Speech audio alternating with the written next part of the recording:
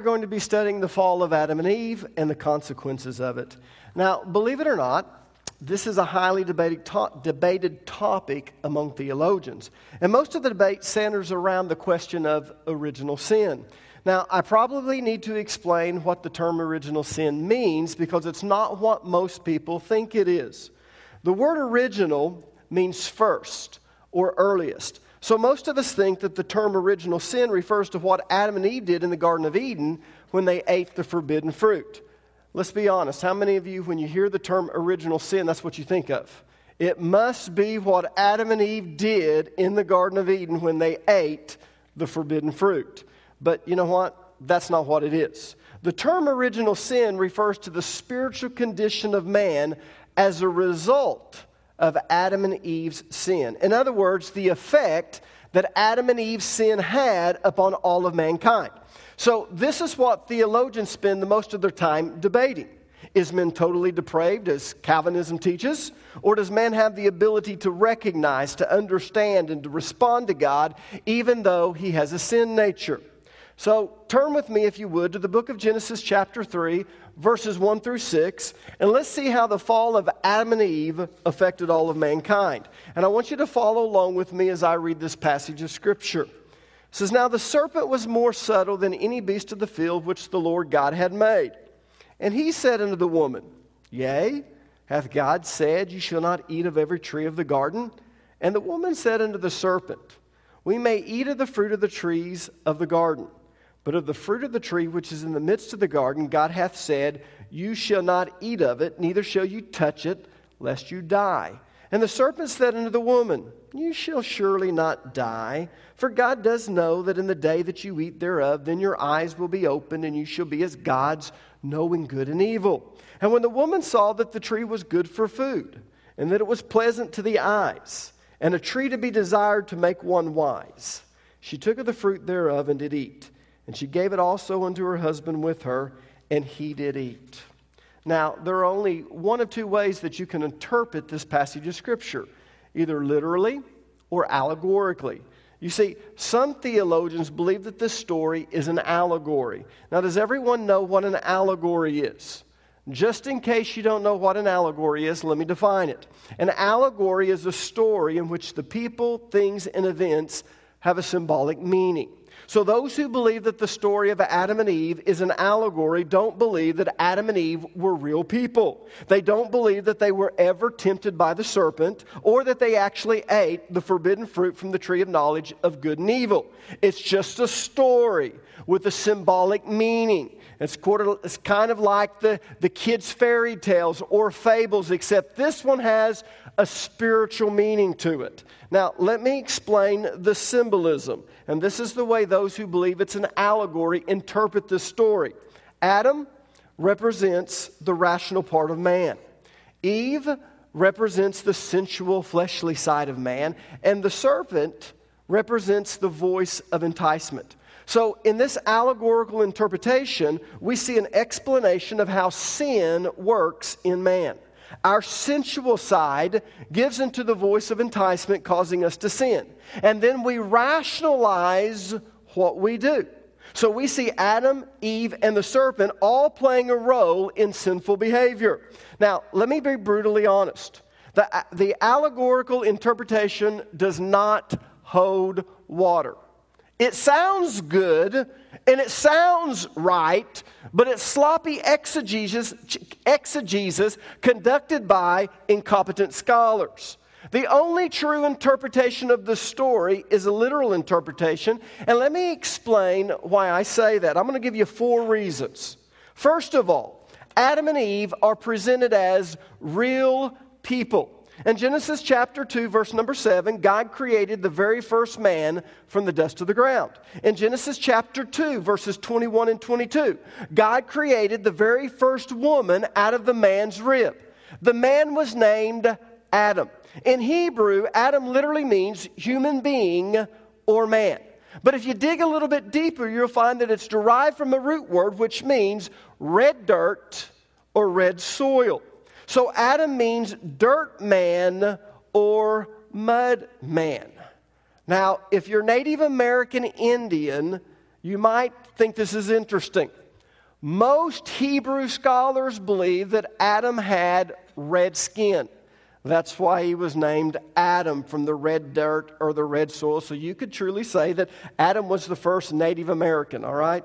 I guess, though, he wasn't in America. But anyways, now this is interesting if Adam means dirt man or mud man, because man was made from the dust of the ground, and he returns to dust when he dies.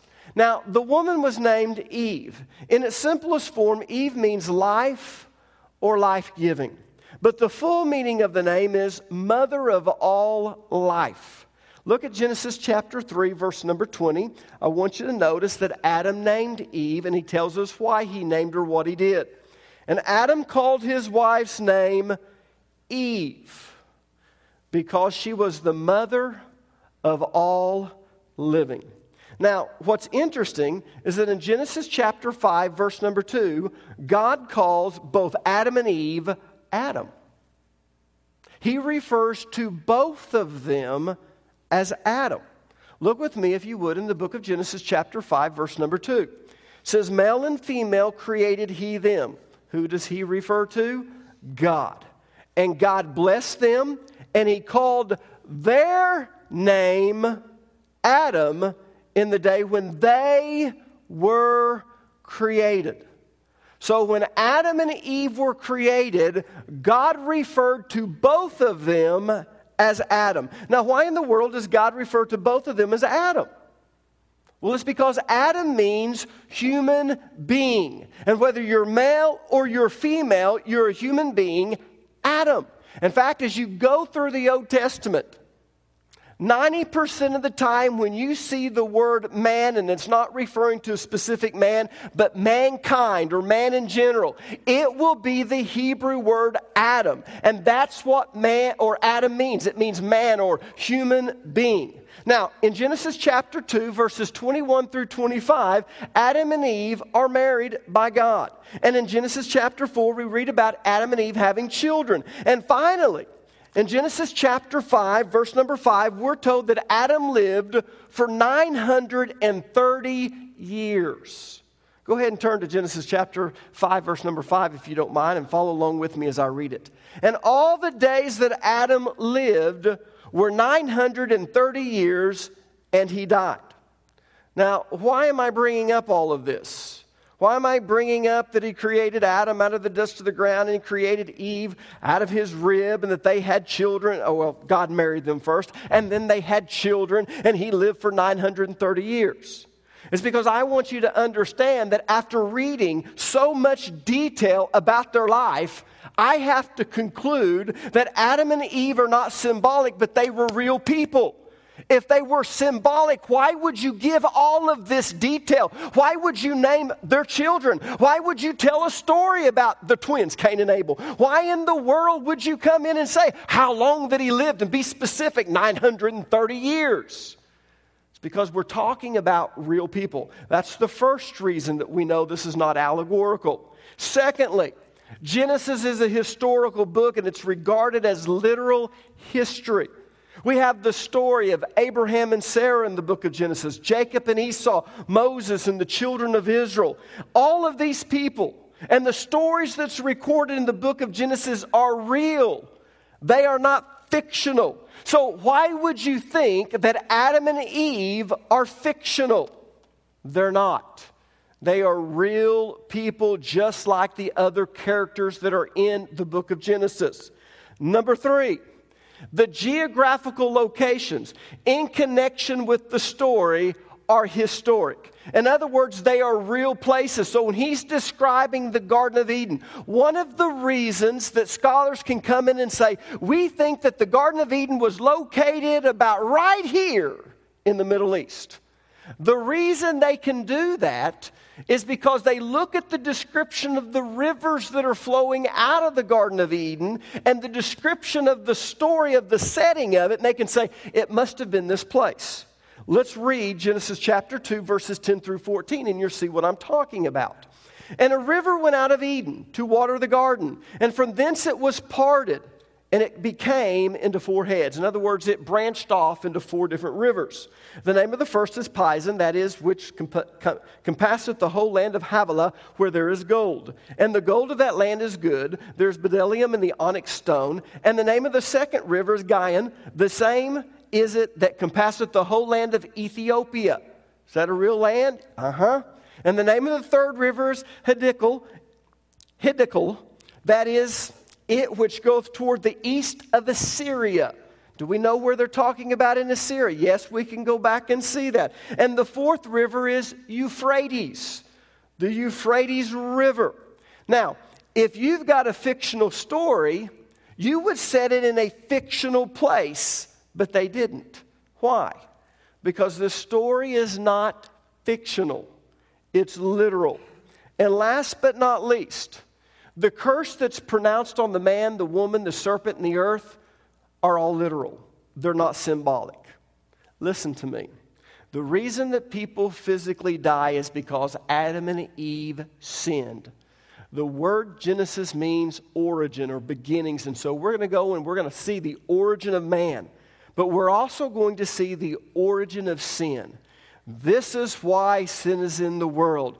These are the consequences of sin entering into the world. This is why man dies. So we're going all the way back to the beginning, the origin. This is not an allegory.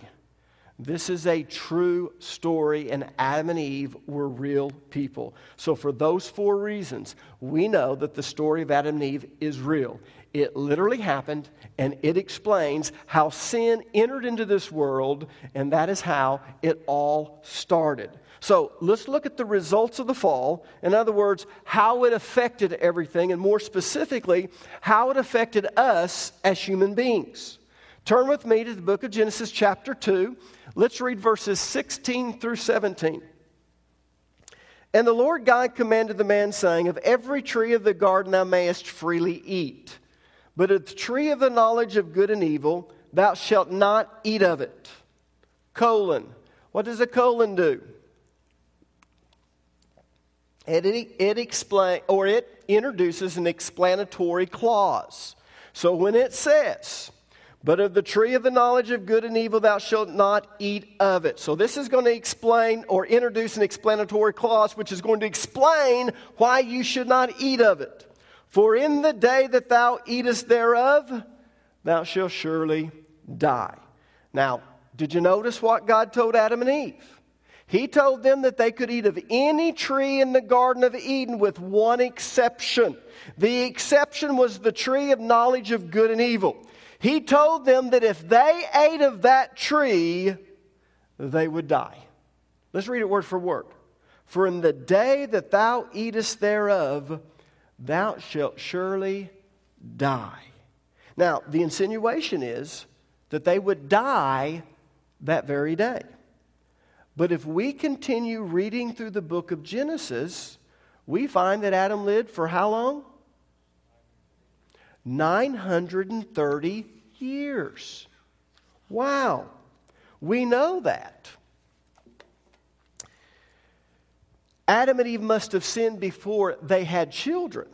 And the reason we know that is because the sin nature was passed on to their children. And we don't see any perfect children running around in the world, right? But had they sinned after they had children, we would have seen 2 groups of people.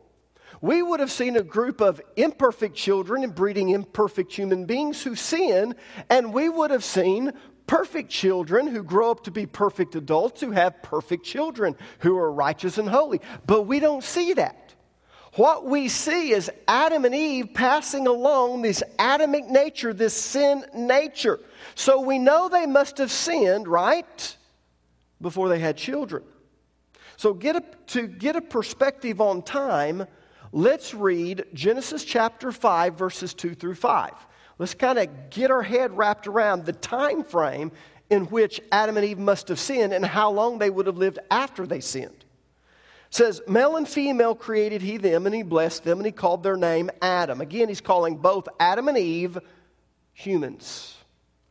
in the day when they were created. And Adam, specifically talking about the man, lived 130 years, and he begat a son in his own likeness. Now, why is that important?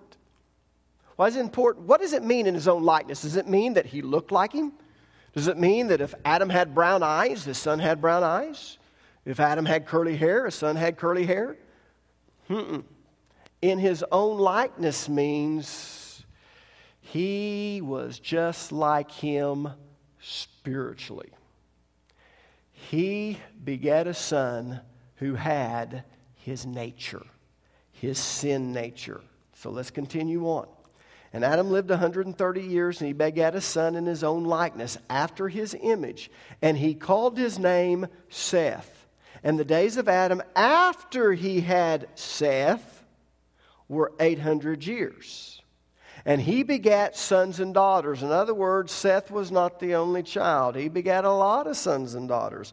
And all the days that Adam lived were 930 years, and he died.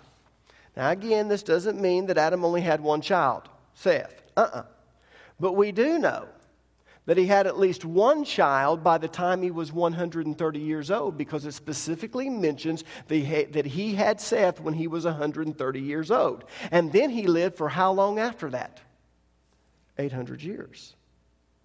So Adam must have sinned at least 800 years before he died. Now, how do we know that? Well, remember, Adam passed his sin nature on to his children. So he must have sinned before he had children.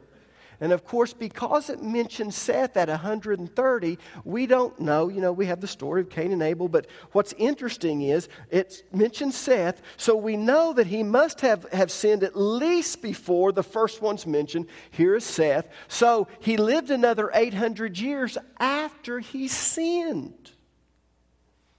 So if that's the case, why did God say that in that day that you eat thereof, you shall surely die? Now what's interesting, the word day is the Hebrew word yom. Now when we were studying creation, what did we find out the Hebrew word yom meant when it said day? 24 hours. God said, in that yom, in that day that you eat of it, you will surely die. So why did God say that? And then we see as we come in that Adam must have sinned before he had children, and he lived for 800 years longer, so he must have sinned and then lived for another 800 years at least. So why did God say that? Well, I'll tell you why. It's because they did die that day, just not physically. They died spiritually. Physical death came later as a result of spiritual death.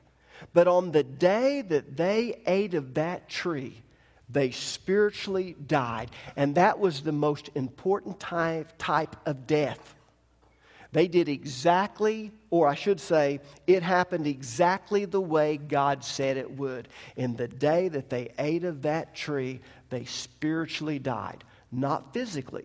In fact, they lived another 800 years after that, or at least Adam did, and then he physically died. But his physical death was a result of spiritual death. Had he never sinned, he would have never physically died. So let me explain what it means to be spiritually dead.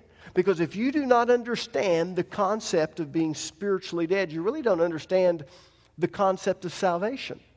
You don't understand that when you physically die, your soul still lives on. You don't understand the concept that you either go to heaven or hell. You don't understand the concept of the great white throne judgment. You don't understand the concept of the second death. You must understand spiritual death to understand the Bible at all, and to understand where we come from when we talk about Jesus and about being born again. So let's talk about this concept of spiritual death. We all know that physical death occurs when a person's spirit leaves his body. You see, the first sign that someone is dead is that they quit breathing. Now, here's what's interesting. The Greek word for spirit is pneuma, and it literally means breath. So when the spirit leaves your body, you quit breathing, and vice versa. When you quit breathing, your spirit leaves your body. Turn to Genesis chapter 2, verse number 7. I gave you the Greek word for spirit. Now let's look at the Hebrew word for spirit. And the Lord God formed man of the dust of the ground and breathed into his nostrils the breath of life. And man became a living soul. Now I want you to underline that word breath. He breathed into his nostrils the breath. Underline that word breath. It's the Hebrew word neshama. And it can be translated either breath or spirit. Some translations translate this, and he breathed into his nostrils the spirit of life, and he became a living soul. Because this word neshama can either be translated as breath or as spirit. You see, God breathed into man the spirit of life. So when we talk about our life, we're talking about our spirit. So when a person quits breathing, the spirit of life is gone. It leaves the body. Because in Genesis chapter 2, spirit and breath are synonymous. Now, when Adam and Eve sinned, they spiritually died. Basically, the same thing happened to them spiritually that happens to a person when they physically die. Let me say that again, because this is very important. The same thing happened to them spiritually that happens to a person when they physically die. The spirit left their body. Not their spirit, or they would have physically died. But God's spirit left Adam and Eve's body at the moment they sinned. You see, what most of us don't realize is that before Adam and Eve sinned, the Holy Spirit lived inside of them. Just as it does us today when we become Christians. You see, when Adam and Eve were created, they were righteous and holy, and they were free from sin. Their body was literally the temple of the Holy Spirit, just as ours is if we're a Christian. But when they sinned, the Holy Spirit was forced to leave their body. And just as we physically die when our physical spirit leaves our body, they spiritually died when the Spirit of God left their body. So let me define the term spiritually alive and spiritually dead. If you're taking notes, I want you to write this down.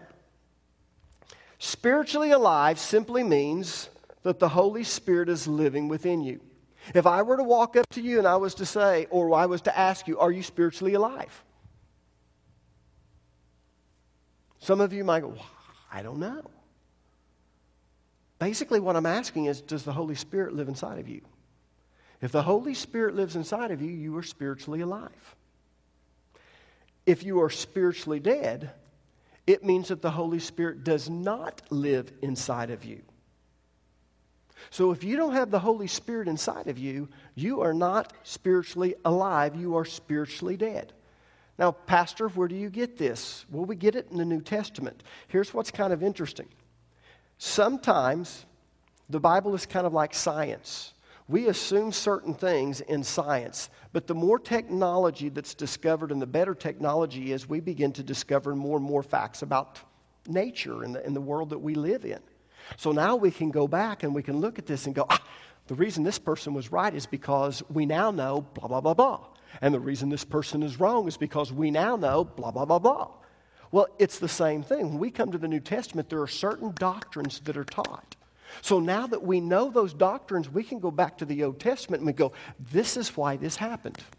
Does that make sense? So I just got through telling you that spiritually alive means that the Holy Spirit is living inside of you, and spiritually dead simply means that the Holy Spirit is not living inside of you. Turn with me to Romans chapter 8, verse number 9, and let me just give you a scripture that supports that. You, however, are controlled not by the sinful nature, but by the Spirit. Now, notice that word Spirit is capitalized. What does that mean? It means it's not talking about a human's spirit. your spirit, it's talking about God's spirit. If it's talking about man's spirit, it will not be capitalized, right? Okay.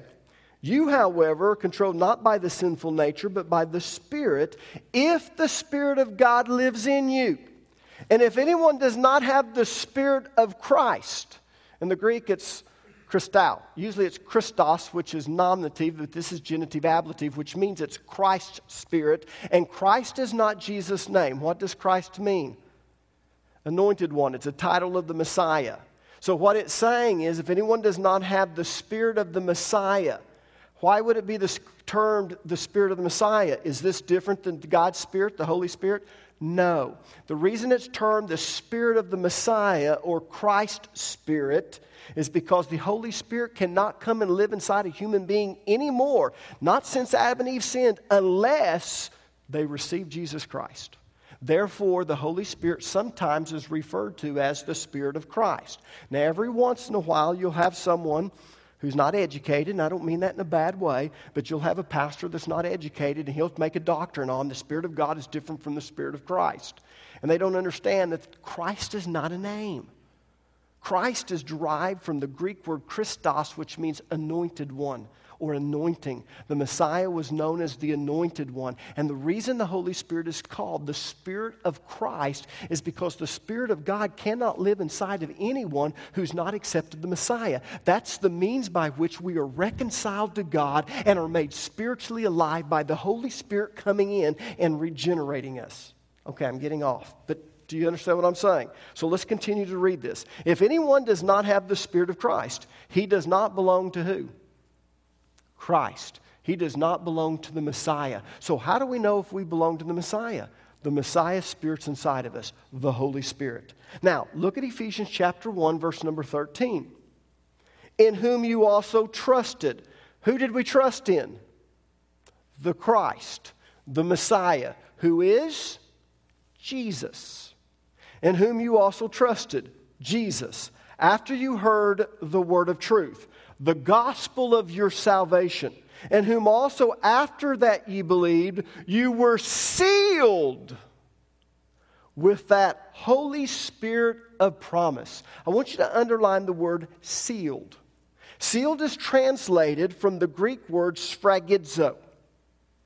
Sphragidzo refers to a mark or impression that was placed on items to designate ownership.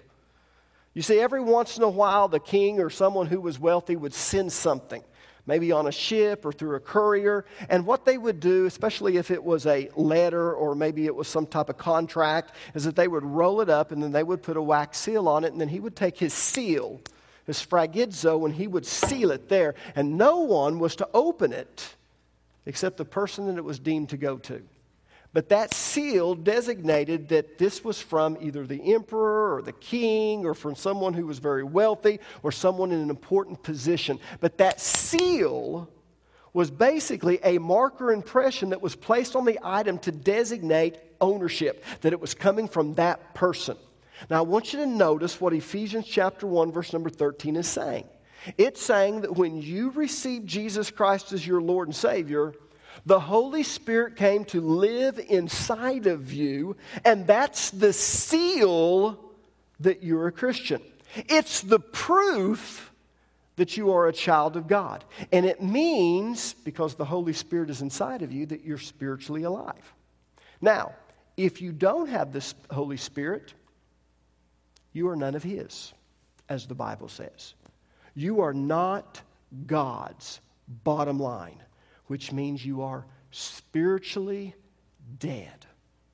Now, let's kind of bring this back to Adam and Eve. God told them in the day, Yom, in the 24-hour period, that very day that you eat of that tree, you will surely die. They ate of it. Their eyes were opened. They knew something was missing for the first time in their life because they had a sinful nature. They had guilt. They had shame. They realized they needed to cover it up. They tried to hide from God. But let me tell you why they tried to hide from God. Whereas before they walked with God, before the Holy Spirit was inside of them, they communed with God. But when they sinned and that left, He wasn't there. And they tried to hide from Him. The Holy Spirit was no longer inside of them. And when the Holy Spirit left, it's a spiritual death that's analogous to physical death. Just as in physical death, when you die, your spirit leaves, your breath leaves. When Adam and Eve spiritually died, the Spirit of God left, and they became spiritually dead. Now, as a result of being spiritually dead, eventually they physically died. And that's why we physically die now. Now, let me show you something interesting in the New Testament concerning the concept of being spiritually alive. Turn with me to the book of Luke, the 4th chapter, verses 40 through 41. Now, when the sun was setting, all they that had any sick with divers diseases brought them unto him. And he laid his hands on every one of them, and he healed them. And devils also came out of many, crying out and saying, Thou art Christ, the Son of God. And he, rebuking them, suffered them not to speak, for they knew that he was Christ. Now, what does Christ mean? It's the Greek word Christos. It means anointed one. That's a title of the Messiah. So they knew that he was the Messiah. Now, I want you to notice that the demons instinctively knew that Jesus was the Christ. How did they know that Jesus was the Christ? And I want you to think about this, because everywhere that Jesus went and he started to cast out a demon, they would always say, We know who you are. And he would silence them because it wasn't time. He was building his ministry. He was actually coming in and discipling all of those who were following him. He was preparing them for the time that he was going to be crucified and then resurrected and then ascending to the Father and would have to leave them. So there was a time period when he did not want people to know that. And every time that he came and someone was possessed by demons and he would start to cast them out, the demons always knew who he was. Do you remember the man who used to be among the tombs and he had the chains on and they came across the Sea of Galilee? And what's kind of interesting, if you ever go over to Israel and you're going on the Sea of Galilee, you can look over there and you can see where this would have happened. He comes running out. He doesn't know who Jesus and the disciples are in the beginning, so he comes running out, and everyone was scared of him. And I can just imagine this, because when they came across on that boat and they got out, I'm sure when Jesus touched on that ground and he started walking towards the shore or up on the shore, and the disciples were with him, when they saw this demoniac, this man that was possessed by demons, demoniac, I'm sure that all the disciples jumped back into the boat except for Jesus. Can you imagine that? Let's be honest.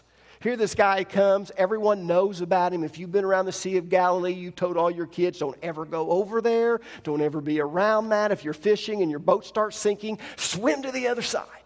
Now, believe it or not, the Sea of Galilee is large, but it's not like any of our lakes. You could probably do that swimming as long as it wasn't a storm. But here's what's funny. Everyone's already told them that. When they see that coming, man, the disciples are back in the boat except for Jesus. But the most interesting thing happens when he gets to the point where he can see Jesus. Man, he falls down immediately. And remember, this is legion, because there are many demons inside this person. And boy, they fall down. How did they know that Jesus was the Christ? They knew because the Holy Spirit was living inside of Jesus. And they had not seen a man spiritually alive since Adam and Eve in the Garden of Eden. Do you realize when Adam and Eve sinned and they spiritually died and they started having children? These demons who had been around since then and remember what it looked like when Adam and Eve were alive and the Holy Spirit was dwelling within them, for all of these years they have never seen a man with the Holy Spirit living inside of them. In fact, in the Old Testament, if you were a prophet, the Holy Spirit did not live inside of prophets. What happened? The Holy Spirit would come up on a man. And if you've heard me teach on prophecy, they would go into an open-eyed trance. And they would literally speak the words of God. And that's why the sign of the prophet held in the Old Testament. But the most interesting thing about this is these demons had never seen a man with the Holy Spirit living inside of them since Adam and Eve in the Garden of Eden. So immediately, when they see a man spiritually alive, a man who has the Holy Spirit living inside of him, instantaneously they know this must be the Christ. This must be the Messiah, because every man that is born is spiritually dead. Every man that is born has the Adamic nature, but not this guy. So immediately when Jesus comes, they know who he is. He's the man with the Holy Spirit living inside of him. And you see this all through the Gospels. Every demon that Jesus encounters immediately recognizes him as the Messiah. Who else could he be? No man has ever had the Holy Spirit living inside of him. Now, can you imagine what happened after the resurrection of Jesus Christ, and all of a sudden these people start believing in Jesus, and poof, they become righteous, not righteous on their own, but the righteousness of God in Christ Jesus. And as a result of that, now because of his righteousness, not ours, the Holy Spirit can come and live inside of us. All of a sudden, they start seeing these people become spiritually alive. Poof, poof, poof, poof. And that is a scary thing. And that's why they attack churches and Christians who are doing things for God, because they don't want to see the spiritual light coming on. They don't want to see people coming from spiritual death and being transformed into spiritual life. Now, let's get back to the subject of sin. I've kind of gotten off track, and let's look at how it affected mankind. When Adam and Eve sinned and they spiritually died, they passed that condition on to all of their descendants. Turn to Romans chapter 5, verse number 12. That's why I knew back in Genesis when it said after his likeness and in his image, it wasn't talking about physical likeness and physical image. It was talking spiritually. I know that because of what the New Testament says. Romans chapter 5, verse 12 says, when Adam sinned, sin entered into the world. Adam's sin brought death. So death spread to everyone, for everyone sinned. So this condition that we're born into, or we're born with, is referred to as original sin. Now remember, original sin does not refer to the first sin ever committed. It doesn't refer to the sin of Adam and Eve of eating the forbidden fruit. But it refers to the spiritual condition of mankind as a result of Adam and Eve's sin. Now, the whole reason that the scholars chose to use this term to signify the spiritual condition that man is in is because we're born with it. That's why they refer to the spiritual condition of man as a result of what Adam and Eve has done as original sin. Let me see if I can explain this better. The word original means what? First or earliest. When Coca-Cola tells you that it's the original, you remember when they came out with the new Coke? And everyone goes, we don't like the new Coke, we like the original Coke. Well, Coke came back and said, now this is the original Coke. In other words, this was the first Coke, the earliest Coke.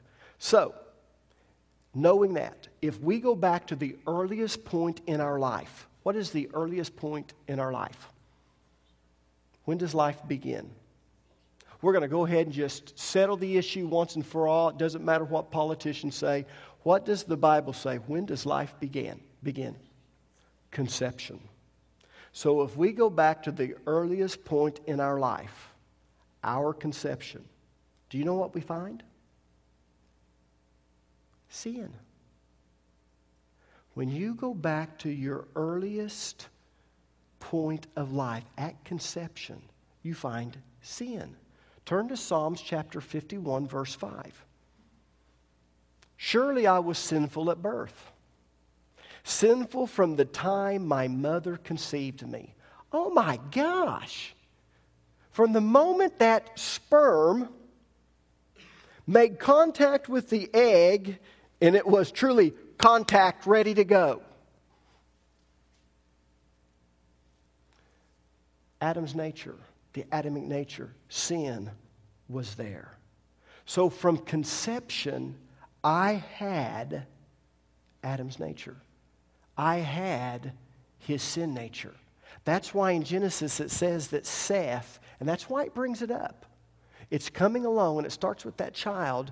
And okay, from the very beginning, we want you to understand that this child came in the likeness of him, in his image. And what it means is it was born with Adam's sin nature. So the term original sin refers to the spiritual condition that we're born with. We are born spiritually dead. Because of our sin nature, the Holy Spirit doesn't dwell inside of us. We are physically alive, but we are not spiritually alive. And so when Jesus comes along and Nicodemus has to come at night and he wants to know how all this works, and Jesus says, you have to be born again. And Nicodemus scratches his head and says, well, how can a man be born again? Can he climb into his mother's womb again?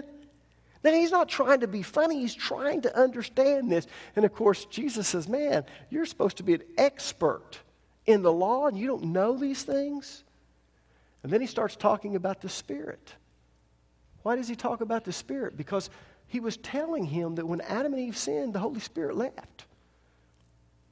But when Jesus came and when we accept him, we are righteous, not on our own, but we are the righteousness of God in Christ Jesus, according to the book of Galatians. And as a result of that, and also the book of 2 Corinthians, as a result of that, the Holy Spirit comes to live inside of us, and we become spiritually alive. Now, let me show you something else interesting in the New Testament as you're going along these lines. Do you remember when God breathed into man the spirit of life? He created Adam from the dust of the ground, and he gets ready to make him alive.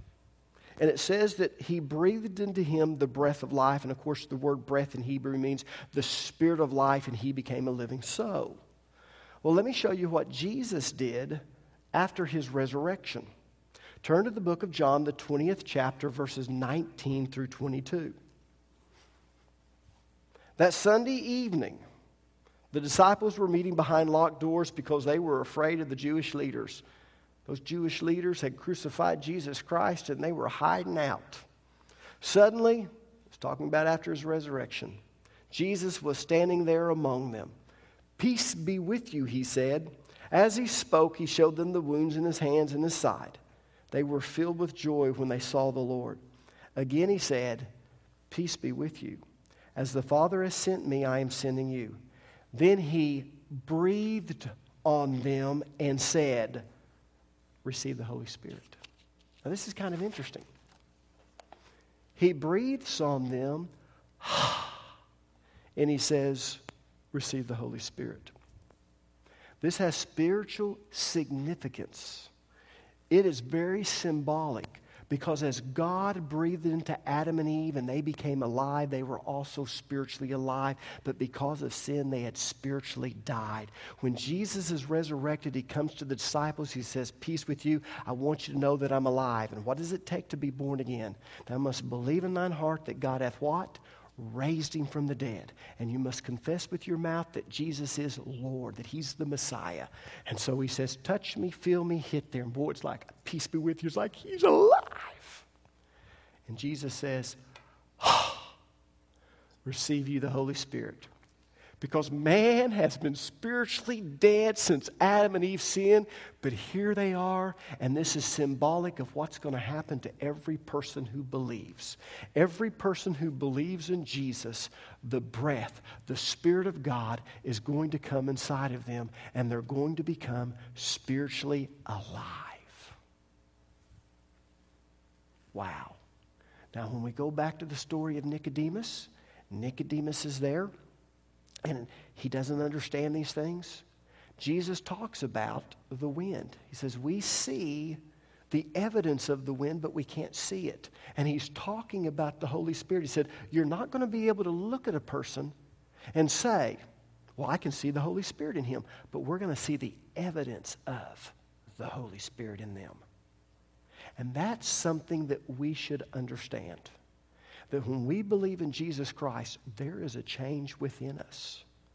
The Holy Spirit comes to live inside of us. And as before, and different as before, where maybe we just had a conscience and we knew the difference between right and wrong, this time we have something much more. We don't just have a conscience, but now we have the Holy Spirit that's guiding, leading, directing us. And even though Jesus didn't come to us directly and breathe on us and say, receive the Holy Spirit, when we received Jesus, the very same thing happened. His breath came upon us, and we received the Holy Spirit. So when He does come upon you, you are literally born again. The Bible says that you are regenerated. We talk about regeneration. Does anyone know what regeneration means? I am a generation of my dad. And of course, the second generation is my girls from my dad.